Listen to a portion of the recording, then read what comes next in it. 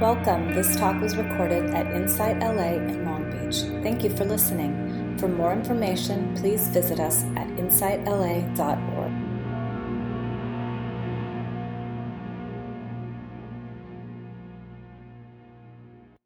Today we're going to talk about law of attraction. How many people have heard of law of attraction?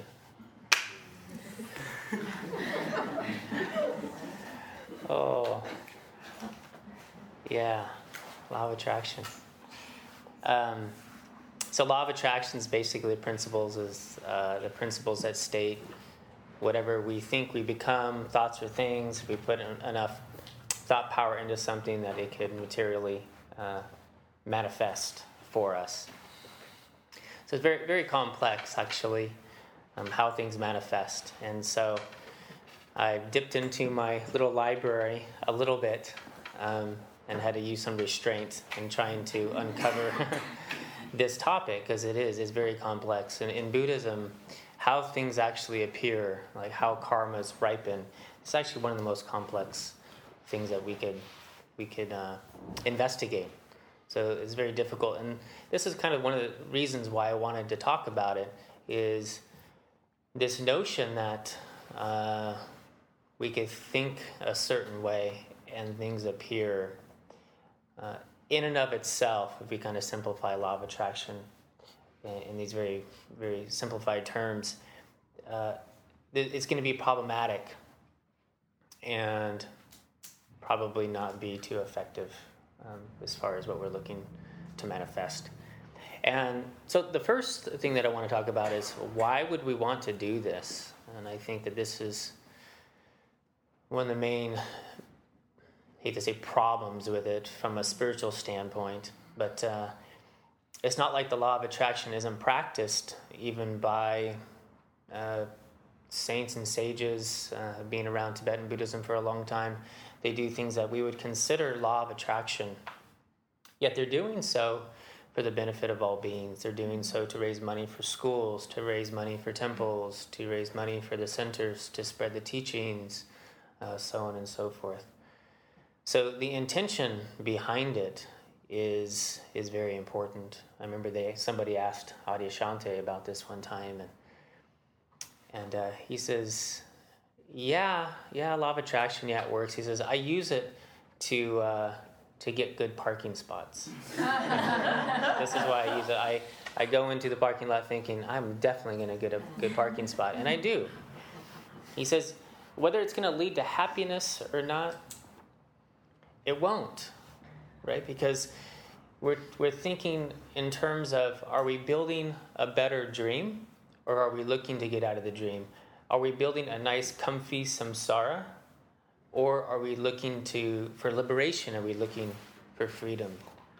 So this is really what we want our heart to be.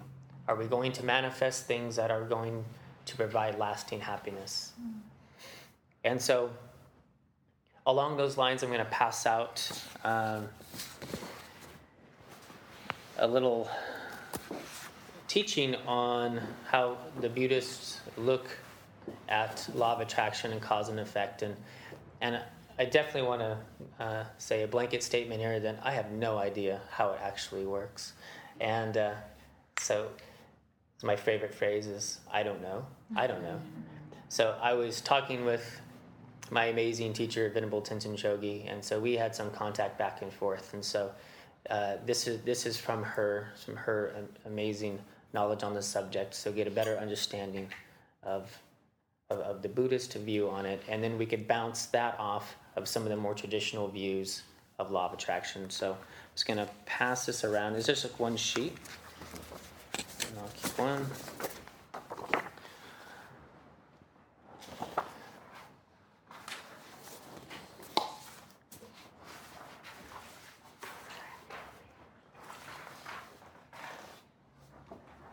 So the top part, the motivation, when you get this, you'll see it's just talking about what I was just mentioning about,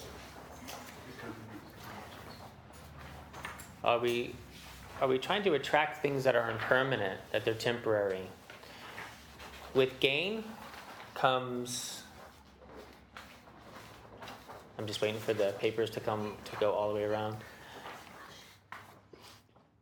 Since this world is of a dualistic nature, good and bad, dualistic nature, as soon as we have gain, we have loss, or we have the fear of loss, right? There's polarities to everything, right? So if we are looking for these worldly possessions or things, material things, innately that comes along with it is the fear of losing them, or greed, attachment or aversion, right? So, or greed of wanting more. So this motivation, are we attracting lasting happiness? Now, we can create the causes of lasting happiness, of full liberation, full freedom. We could definitely create that too. So I want to get into the causes and conditions. So the causes in Buddhism is also called karma, the cause. And our karmas have 4 components: the object of the karma, the intention or thought behind it, the action itself, and the completion. Right? So to actually create a karma, you need all 4 of these. So let's say to create a positive karma, so let's say in Buddhism, if you want wealth, then you practice generosity, right? So if you see somebody, or you see somebody in need, let's say you see a homeless person in need, and so the thought, I should give this person maybe some assistance. So that's the thought. And then you actually have the motivation behind it. So the motivation must be pure to say to create a positive karma of generosity. You can't just throw money at them. So your motivation has to be pure too, to benefit them, right? So they may be of benefit. So it's tied into our intention. Our motivation is very important, right? So then next comes the actual action. You actually perform the action, right? And then the action is completed. So this is an example of creating a positive karma, right? So that positive karma is going to ripen in form of abundance for you. Right? So this is an example of a cause. So this is just the cause. So this is only half. This is just the cause. So for the karma to ripen, so let's say for the abundance to be returned to you, we need a condition. Now, this is where it gets a little complicated, because sometimes we could be our own causes can ripen for our own conditions to ripen, if that makes sense, right?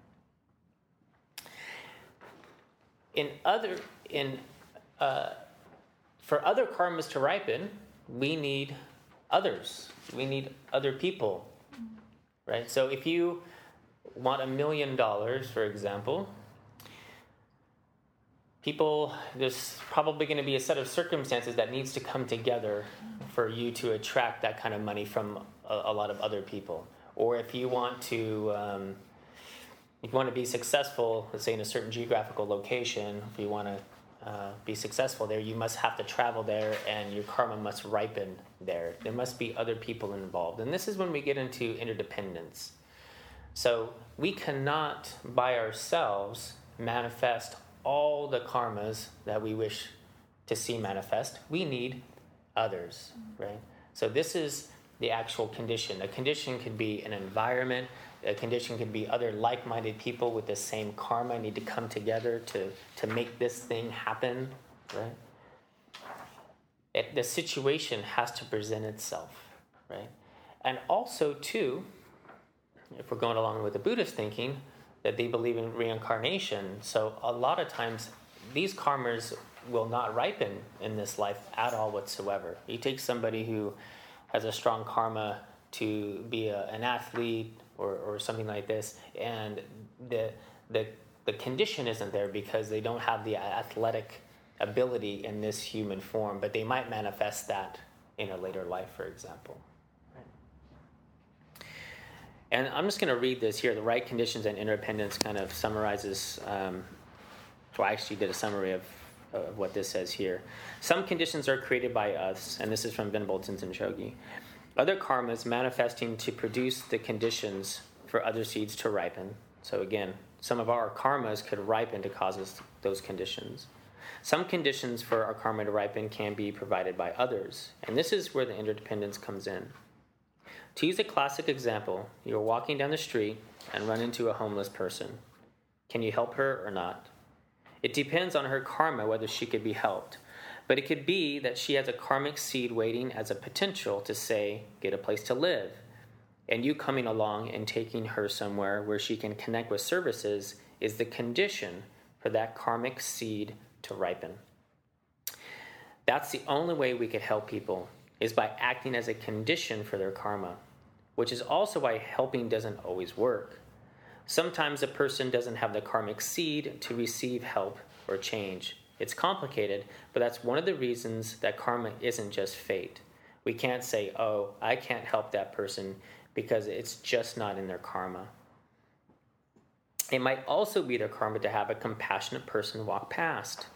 So on the one hand, we can't just sit around doing nothing, figuring it's just their karma, and we can't have influence. On the other extreme, we can't get too attached to the outcome of our helping because our actions are only a condition, not the cause.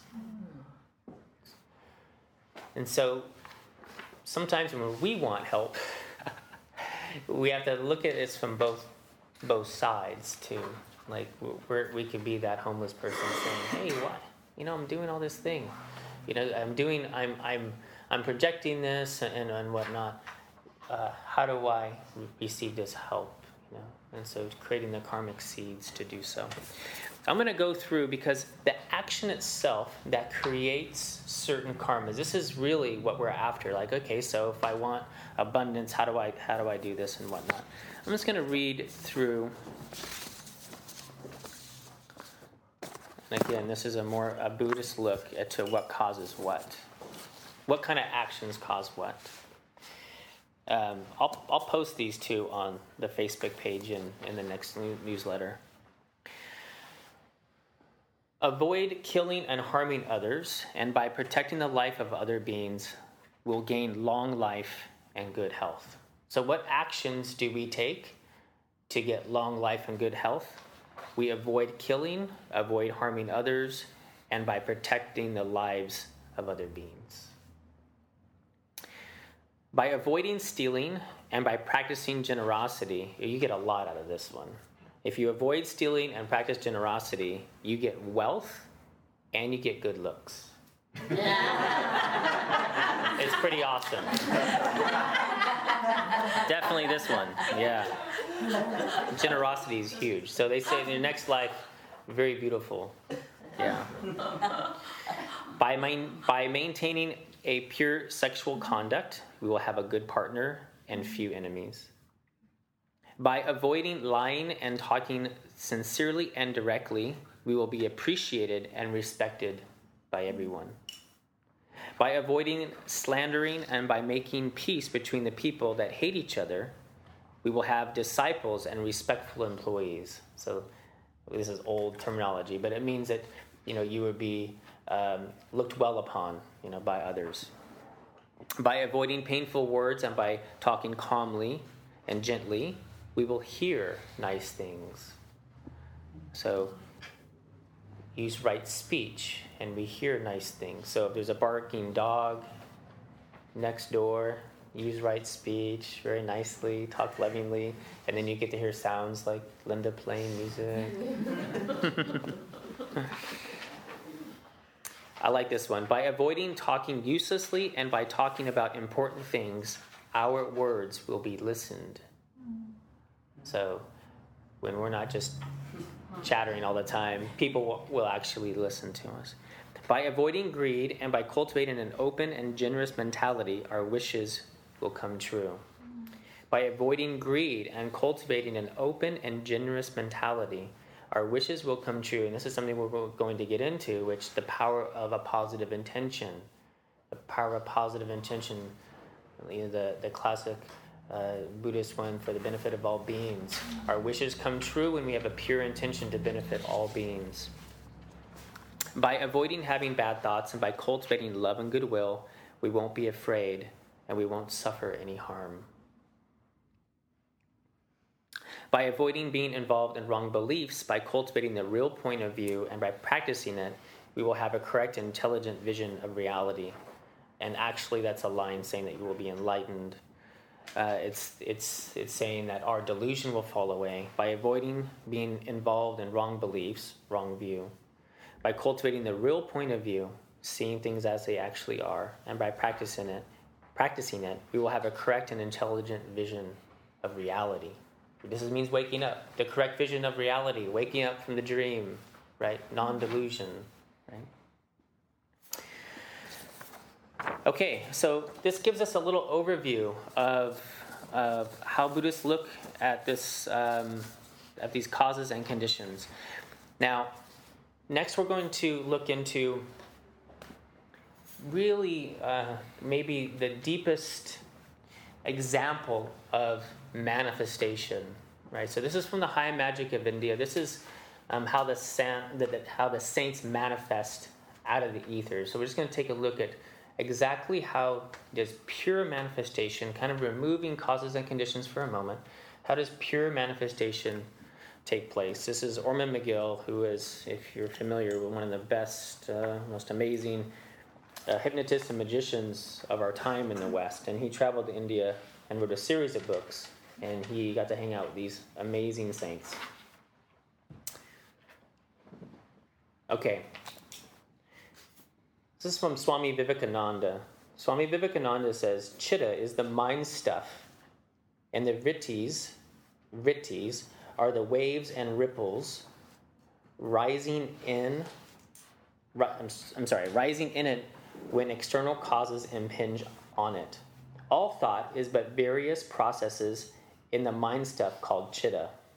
The waves of thought in the chitta are called vrittis, meaning literally whirlpools.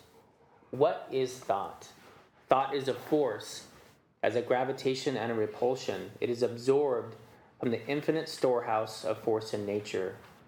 The instrument called chitta takes hold of that force, and when it passes out the other end, it is called thought. So this is actually the mind stuff. Memory and dreams are classes of vrittis. You hear a word. That word is like a stone thrown into the lake of chitta. It causes a ripple, and that ripple rouses a series of ripples. This is memory. It is called a dream. Dream is another form of the ripple, which in the waking state is called memory. The bottom of that lake is the true self. That lake is the chitta. The waves are the vrittis. The bottom of the lake we cannot see because its surface is covered with ripples. It is only when the ripples have subsided and the water is calm that we can catch a glimpse at the bottom. If the water is muddy, the bottom will not be seen. If the water is agitated all the time, the bottom will not be seen. If the water is clear and there are no waves, then we shall see the bottom. This is calmness. This is our true self. This is our soul. Patanjali, the ancient founder of yoga, who lived about 300 BC and established the Hindu yoga philosophy, has millions of followers in India and other lands. He devotes great attention to the subject of chitta and vrittis. In fact, his yoga aphorisms, the basis of his teachings, are made principally of references to chitta and direction for regulating the vrittis. His very first aphorism, am I saying that right? Aphorism? All right. States, now is the exposition of yoga to be made. Yoga is a regulation of the fluctuations of chitta. According to the teachings of the magicians, attached to each particle of matter, there is a little particle of mind. In much the same way that the fog outdoors is caused by a little moisture to attach itself to each of the dust particles in the air, in the same way, one might say, a little particle of mind stuff is attached to every atom in the universe, so that every atom has its own particular atom consciousness, as it were. When these atoms are bound together in the form, for example, of that of a starfish, then you will have starfish consciousness. Or if bound together in the form of a bird, then you will have bird consciousness. Or if bound together in the form of a man or woman, then you will have man or woman consciousness. When an object is presented to the mind and perceived, the latter is formed into the shape of that object perceived. It is held that these particles of mind stuff come together, thus forming the different units of consciousness. It is also held that concentration consists in getting more of these particles into one place. If you can condense them at a point, then you have absolute unity of consciousness at that point. Because you have concentrated the material of the mind stuff in a matter, just as a magnifying glass will focus the sun rays at a point. Thus, the mind stuff is bound together at this point of concentration, and you have absolute concentration. It is then that the creative mind may go strongly into effect, and here's what we've been waiting for. Matter may be created directly by mind.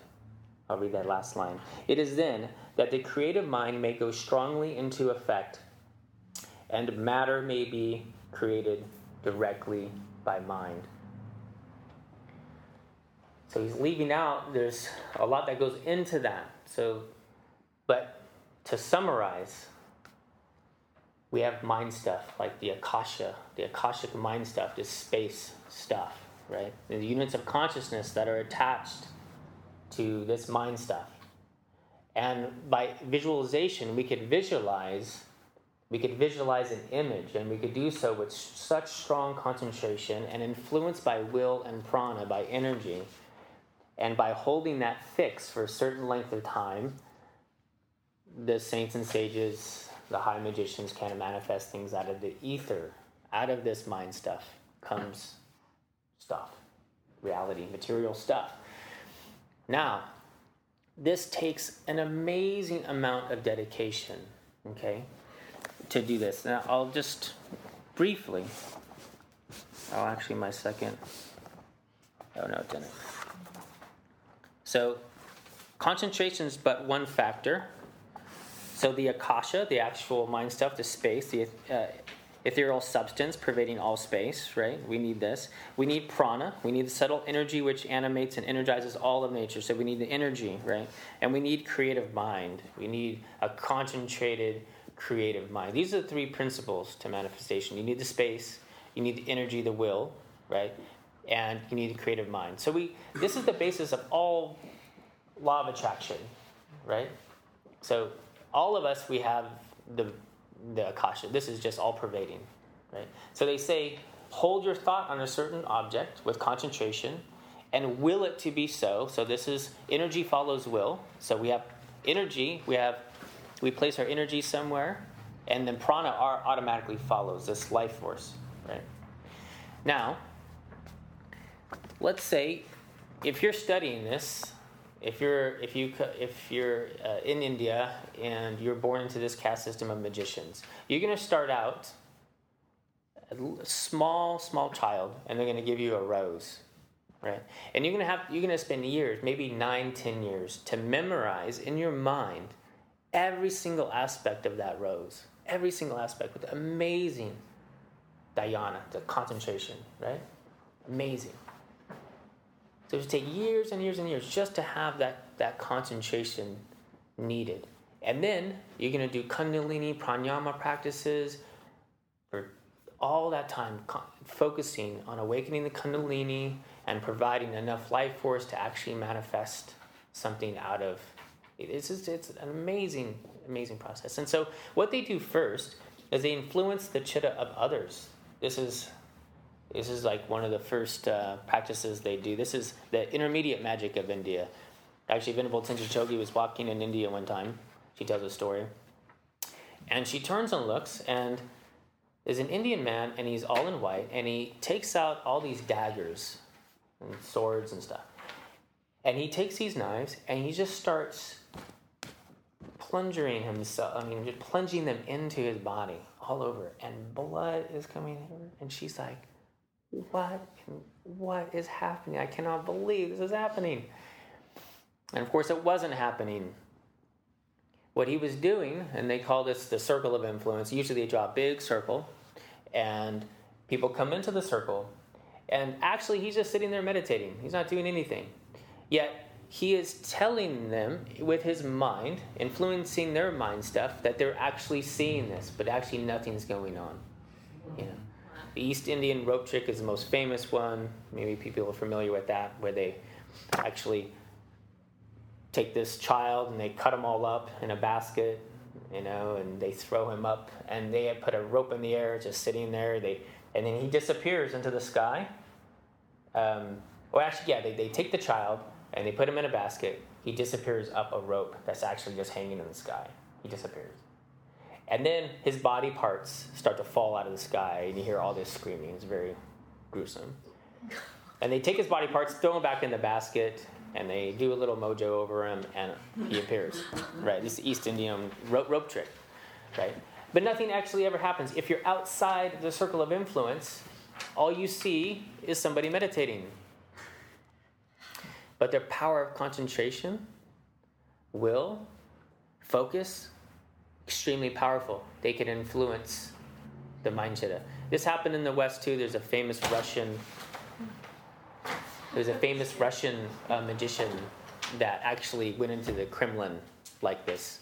He told him the time and day and everything that he would go in there, and he just walked right in, and he was impersonating with his mind somebody else. It's like the Jedi, right? These are not, what did he say in Star Wars? These are not the droids you're looking for, right? Yeah, he just, Jedi mind trick. That's what it is. So, very, very difficult.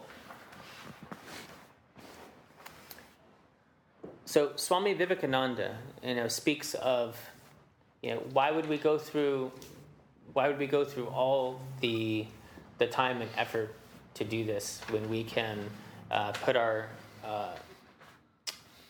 will somewhere else, right? So Swami Vivekananda speaks of meditation in this way: the meditative state is the highest state of existence. So long as there is desire, no real happiness can come. It is only the contemplative study of things that bring us real enjoyment and happiness. The animal has happiness in the senses. The man has happiness in the intellect. The gods have happiness in spiritual contemplation. It is only to the soul that has attained to this contemplative state that the world really becomes beautiful. To him who desires nothing and does not mix himself up with them, the manifold changes of nature are a panorama of beauty and sublimity. These ideas have to be understood in the dhyana of meditation. When the power of dhyana has become so much intensified as to be able to reject the external part of perception and remain meditating only on the internal part and the meaning thereof, this is called samadhi. Abstract dhyana belongs to the mystics. Concrete dhyana belongs to the magician. We shall direct our attention towards the latter as we learn now of the power of concentration. So it's just saying, if you want to be a magician, cool. You could focus all your concentration on that. Are you going to be happy? No. If the spiritualist will use it for this other thing called awakening. So the paths are similar on the spiritual path. On the spiritual path, do we practice concentration? Absolutely. Do we awaken a certain power of Kundalini? Absolutely. If you're practicing mindfulness, by the way, that's a Kundalini practice. Most people don't know. Mindfulness automatically stirs the Kundalini. It just does so in an unforced way, right? So it automatically stirs. So the development of prana, absolutely, right? But we're doing so to reach the crown center, right? To move that energy up and awaken the heart and do these things, right? So the intention is different. So why are these principles kind of intermingled within concentration and just the development of the cities, the development of the power? This is why. Because we need both. We use the same tools, but we're going to a different place, right? Same tools, different place. So this is actually, we talked a little bit about how the Buddhists look at it. We talked a little bit about how things actually manifest. I'm going to see just a couple examples here. I grabbed way too many books. So little time.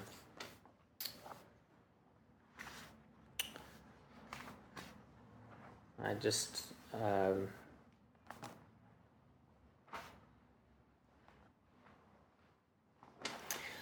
So this is from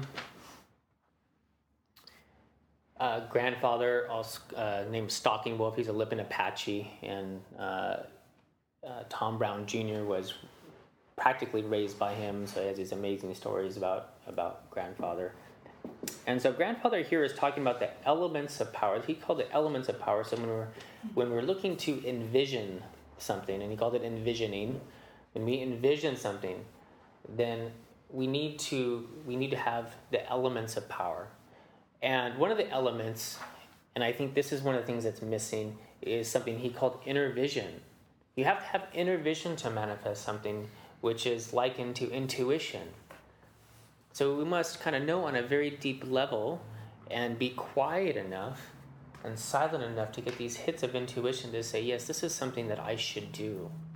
Sometimes we could go off on the wrong path and with all the zeal in the world, but it just doesn't really sit right with us. So this is talking about inner vision. Then one night, while sitting around our campfire, grandfather revealed to us the awesome simplicity of it all. It was all so simple that I actually felt stupid for not realizing it before. He said, "The worlds beyond man, the island of the spirit that moves through all things, the world of the spirit, and the realm of the shaman, do not speak to us in the tongues of man, but only through the tongues of the heart. These worlds know no words or logical concepts, but deal in languages that can only be fully conveyed through the heart. First, we must arrive at these worlds and await their communication, and then we must wait openly and purely, with a mind free of all logical thought. For it is only through the pure mind, the spiritual mind, that we could hope to understand these conversations." So he's saying this is how he's talking about inner vision, how to connect with inner vision with our high intuition. And he's going to use an example here of when inner vision maybe or his dad had a problem connecting with inner vision. "I remember the evening that my dad and mom had a long discussion at the dinner table over something I could not understand at the time. My father had told my mother that someone he knew from the business had offered him a partnership. My dad said that to buy this partnership would take all of his money they had, and they would probably have to remortgage the house. I could see the anguish on my mother's face as my dad spoke, especially when my dad told her that most people felt that this new business venture would probably fail. That would mean that my dad would lose everything if he invested in this partnership. Though they did not argue about it, they discussed it well into the night. My mother did not think that it was a good idea, and my father wanted to take the chance. They had a dilemma that could not be broken. Finally, the next day at breakfast, my mom and dad began to talk about the partnership purchase again. They both agreed that now was not the time, or was not worth the big risk, because there was such a good chance that the business would probably fail. However, the last thing that my dad said to my mom before he left for work was that he was going to turn the deal down, but his intuition was telling him to buy into the new business. I clearly remember him saying, 'Intuition is telling me to buy into it.' And that stuck in my mind for a long time." Looking back at it now, that grandfather had told us how inner vision worked, I knew that my father also had inner vision that day of the decision not to go into the partnership. As it turned out, if my dad had bought into the partnership, he would have worked only a year, then probably retired for the rest of his life. The man who did eventually buy in made millions of dollars in just a few years. I told grandfather this story, and he said, "This intuition is a form of inner vision that your father did not act upon. You see, grandson, this society you live in does not condone that type of thinking or feeling. Everyone had told your father that he should not go into the new business because it would most probably fail. But somewhere deep inside your father, he knew that it should be a chance of a lifetime, and it felt right to him. This feeling of intuition he had was right, but his logical mind had crushed it and set it aside. He listened to his logical mind instead of his heart. However, and this is important, your father was right in his decision because he could not really trust his intuition. In order to be trusted, intuition must come to him through the pure and spiritual mind. Otherwise, it becomes distorted and many times interpreted wrongly. This is why modern society looks down on the use of intuition. For the final analysis, it cannot really be trusted with a logical mind as a filter. Grandfather then warned us sternly, saying, the inner vision should not be used for self-gain, for that is a step to the dark side of spirit.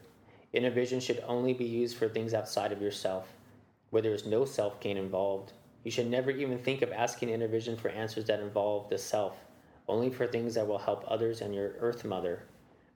If the spirit world or the world of the spirit that moves through all things needs to communicate to you on a personal level for your personal good, then it must come from these worlds. And he goes on to say that even the most mundane thing that you think you're doing for yourself, do it for the purpose of all beings. If he taught Tom Brown how to make an arrowhead, they would do it for the benefit of all beings. That maybe sometimes he would have to use this skill to help another human being. That's how they would learn the skills. Everything, right, for the benefit of others. Right? So I think that this is missed sometimes, these elements of power, if you want to use that word, is this intuition and the purpose beyond self, right? They say that if we have a purpose beyond self, then all beings are on our side. All beings are pulling for us to succeed, whether they know it or not, right? If our intention is pure, then we have the support of all beings. Even little spiders on your side saying, come on, you can do it, right? And it could be a simple thing.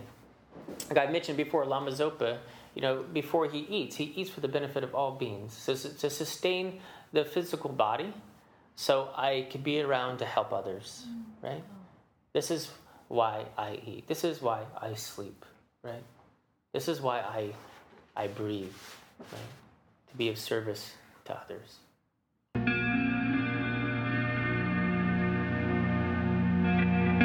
You have just listened to a recording from Insight LA in Long Beach. For more information, please visit us at insightla.org.